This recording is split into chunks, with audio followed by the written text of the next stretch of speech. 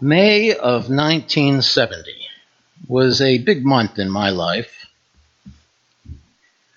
and not because it marked my 24th birthday, which I don't remember celebrating. I won't. Never mind. I won't make the obvious joke. On May 3rd, 1970, my best male friend, one of my two best friends, J. Brian McDonnell, put a blanket down in Lafayette Square, across the street from the White House, sat on it, and announced that he would fast until the United States reversed its incursion into Cambodia or until he died. Brian was the husband of my other best friend, Alice Johnson McDonald, whom I discussed in a sermon over the summer, a woman who sort of adopted me as a little brother. 3 years older than me, Brian had been a Jesuit seminarian until he was censured by the Catholic Church for writing a letter declaring that there is no sin. That censure meant he could attend Mass, but was barred from taking communion. When Brian died in 2003 at the age of 60, the Los Angeles Times described him as, quote, a spiritual busybody. Someone who could not help but intervene in a world that saddened him with its injustices. I spent a lot of time that spring with Brian in Lafayette Square and at the home in Georgetown that the Quakers donated for his use. One Sunday morning, a couple of weeks into his fast, a local Episcopal priest named Father Wendt brought his congregation out to Lafayette Square to take communion with Brian. As they approached, the priest turned to his parishioners and said, "Remove your shoes because you are walking on holy ground." That brought tears to my eyes and sobs to my throat. My friend, in danger of losing his life or ruining his health, who was barred by his own church from even taking communion, was being declared so full of grace by his actions that the ground around him was consecrated. Brian took a tiny morsel of the French bread and a small sip of the cold duck that served as that church's communion. The only other thing Brian consumed besides water during his fast were a little bit of diluted fruit juice for strength when I drove him to Scranton, Pennsylvania for his mother's funeral, and the pot we smoked before going to see the movie Woodstock. Brian ended the fast after 37 days, satisfied with the progress he had made in discussions with the White House staff. If you're interested in such things, the first food he ate was peanut butter ice cream, and then he was sorry he did. Over the 37 days of the fast, he had developed an, unlikely to the rest of us, friendship with Henry Kissinger that would last the rest of his life. Kissinger wrote about Brian in his memoirs and mentioned him in his eulogy for Richard Nixon in 1994. Kissinger's eulogy was only 11 paragraphs long, but one of those paragraphs was about Brian. Kissinger said, "I wish that in Nixon's, final hours, I could have told him about Brian McDonnell, who, during the Cambodian crisis, had been fasting on a bench in Lafayette Park across from the White House. Until, as he said, President Nixon redeemed his pledge to withdraw American forces from that anguished country in 2 months, a promise which was, in fact, kept." Of course, across the chasm of decades, Brian called me the day Richard Nixon fell ill and left a message. "When you talk to President Nixon, tell him that I am praying for him."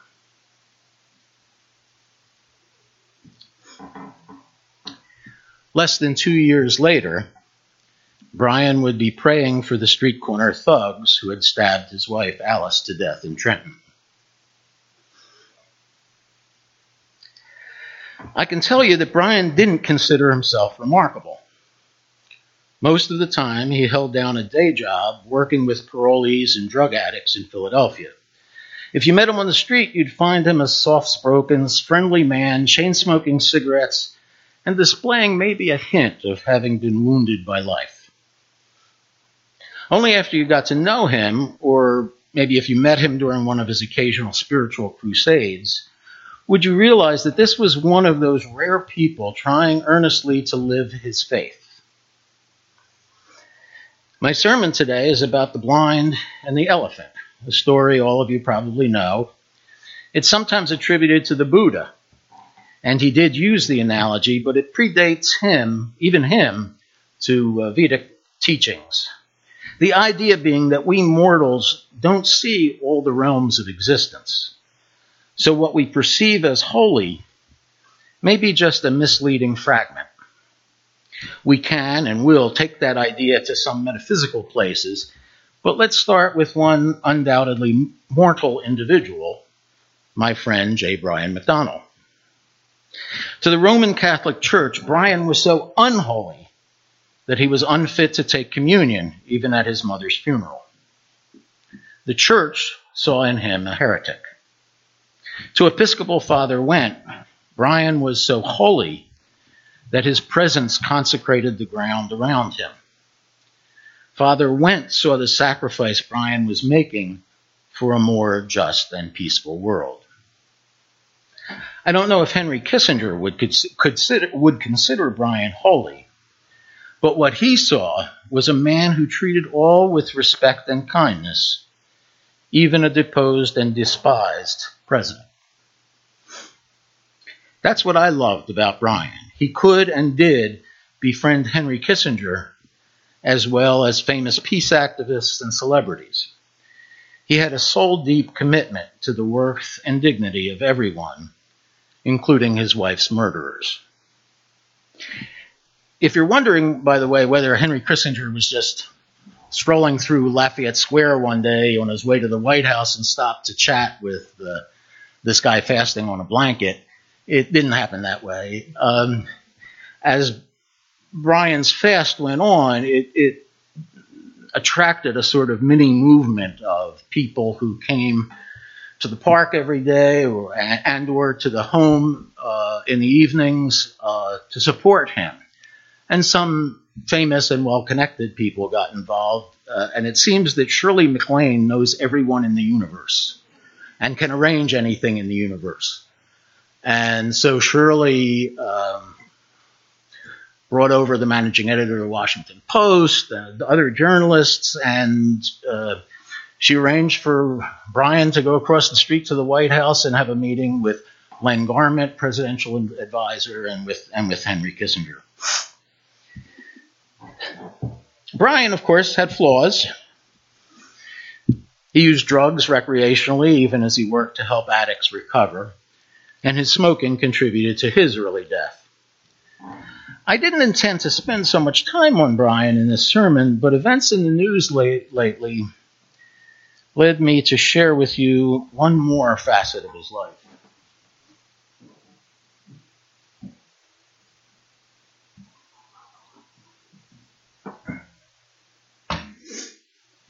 The last time we visited each other, when we were both 50-ish, he told me about his childhood.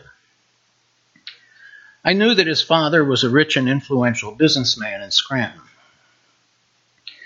But Brian had never said more than that or explained why they were estranged. Now he told me that when Brian was just a small child, 6, 7, 8, his father did a lot of entertaining, had his business and church pals over for dinner. Then Brian said, "I was dessert."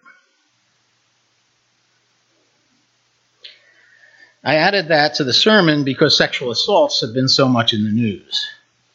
Here's one more series of assaults, this one on a small boy. This history also provides us with another angle as we sketch the elephant that was Brian McDonnell. What he learned as a child led him to be a lifelong crusader for the vulnerable. And he was just one mortal being. How complex must be the parts of the universe we know even less about? The parts some of us give names to, like God and heaven. I would bet that almost everyone here has had a moment of being touched by something large and real that we don't understand. You might call them holy moments, or perhaps you prefer, as many of us do, to call them holy shit moments. They make us uncomfortable, and we seldom speak of them. The first one I remember involves Brian again.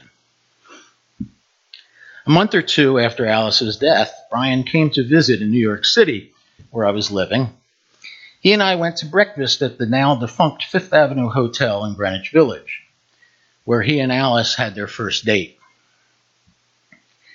Alice had the habit of crossing her fork over her knife. You could always tell where she had sat around a table. And sometimes she did that. She would take them and clang them for emphasis, to make, as she got excited, to make a point. After we had eaten our breakfast, as Brian and I sat facing each other and talking, we heard the sound of silverware clanging. And at Brian's place, the fork was crossed over the knife. I would not have said this then, but now, 45 years later, I'm not afraid to admit I believe that something that was left of Alice was making herself known to Brian and me in that restaurant. Or at least that's the part of the elephant that I can touch. For me, the holy lies in making connections like the one Brian and I made that day with a woman we loved and who had loved us. I sometimes feel a connection like that in this church. I look up at the planks in the ceiling, placed with such care and precision in the late 19th century by a new generation of African Americans who believed they were now free to thrive, only to be disappointed by Jim Crow. I feel connected with them and with the following generations who worshiped here throughout an era of lynchings and apartheid, who celebrated weddings and baptisms, and who buried their dead, who felt countless joys and sorrows. I'm sure that many of you feel that feeling of connection in this sanctuary. Is that simply a rational process growing out of our knowledge of the church's history? Or is it a bit of the spiritual elephant revealing itself to us? My sense of the holy, or my view of the elephant, is summed up in this quote from Tagore. The same stream of life that runs through my veins night and day runs through the world and dances in rhythmic measures. The same stream of life that runs through my veins night and day runs through the world and dances in rhythmic measures. In Buddhism, we talk about the beginner's mind, or the don't know mind. That's a good thing. The wiser we get, the more we see ourselves as beginners. For myself, over about 30 years of studying and practicing Buddhism, I always avoided anything Tibetan. There was too much ritual and too much faith in a very precise sort of reincarnation. I explored just about every school of Buddhism that didn't have the word Tibetan in it. Then my grief process after the death of my son Thomas almost a year and a half ago led me to a particular Buddhist teacher and an approach to Buddhism called Dzogchen, which is largely Tibetan. In January, I found what feels like my spiritual home there. Maybe my don't know mind will someday take me somewhere else.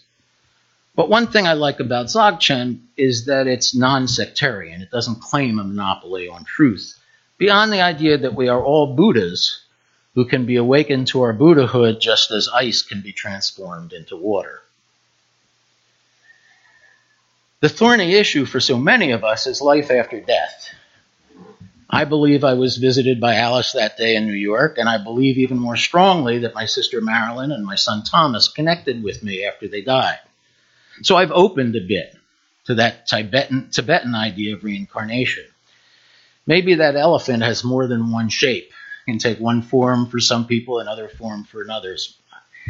I can't explain it, but I believe there's something there.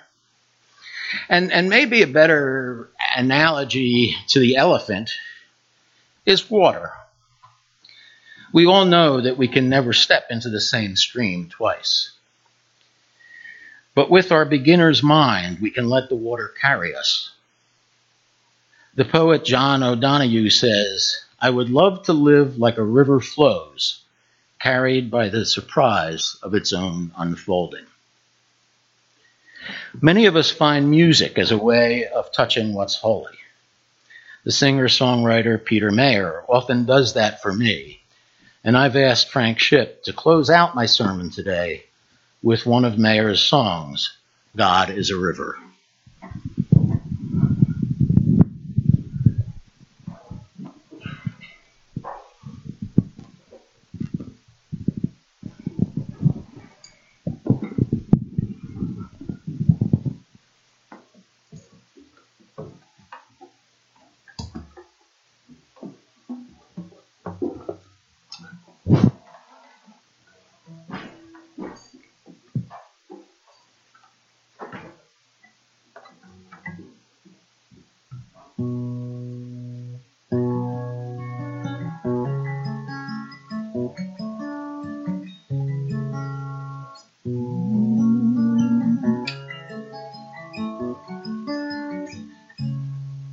In the ever-shifting waters of the river of this life, I was swimming, seeking comfort.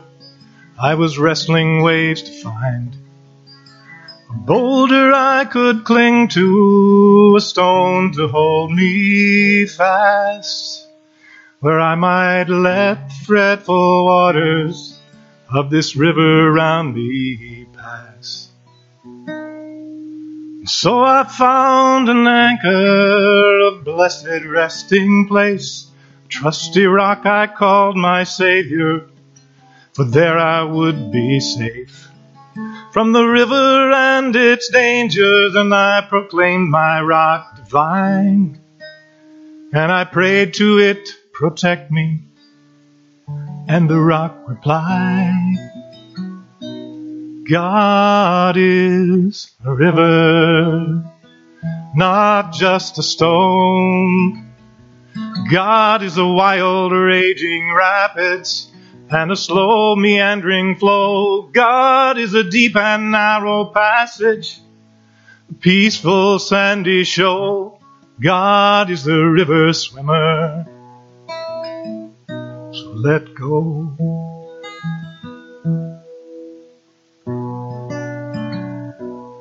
Still I clung to my rock tightly with conviction in my arms, never looking at the stream to keep my mind from thoughts of harm. But the river kept on coming, kept on tugging at my legs, till at last my fingers faltered and I was swept away. So I'm going with the flow now, these relentless twists and bends, acclimating to the motion and a sense of being led. And this river's like my body now, it carries me along through the ever-changing scenes and by the rocks that sing this song. God is a river, not just a stone. God is a wild raging rapids and a slow meandering flow. God is a deep and narrow passage, a peaceful sandy shoal. God is the river swimmer, so let go. God is the river swimmer, so let go.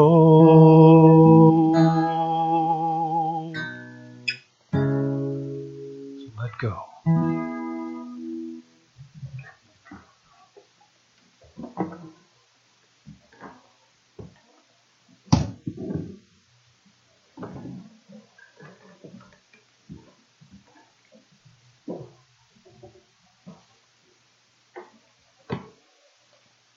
Thank you, Frank. We don't need it to be very end.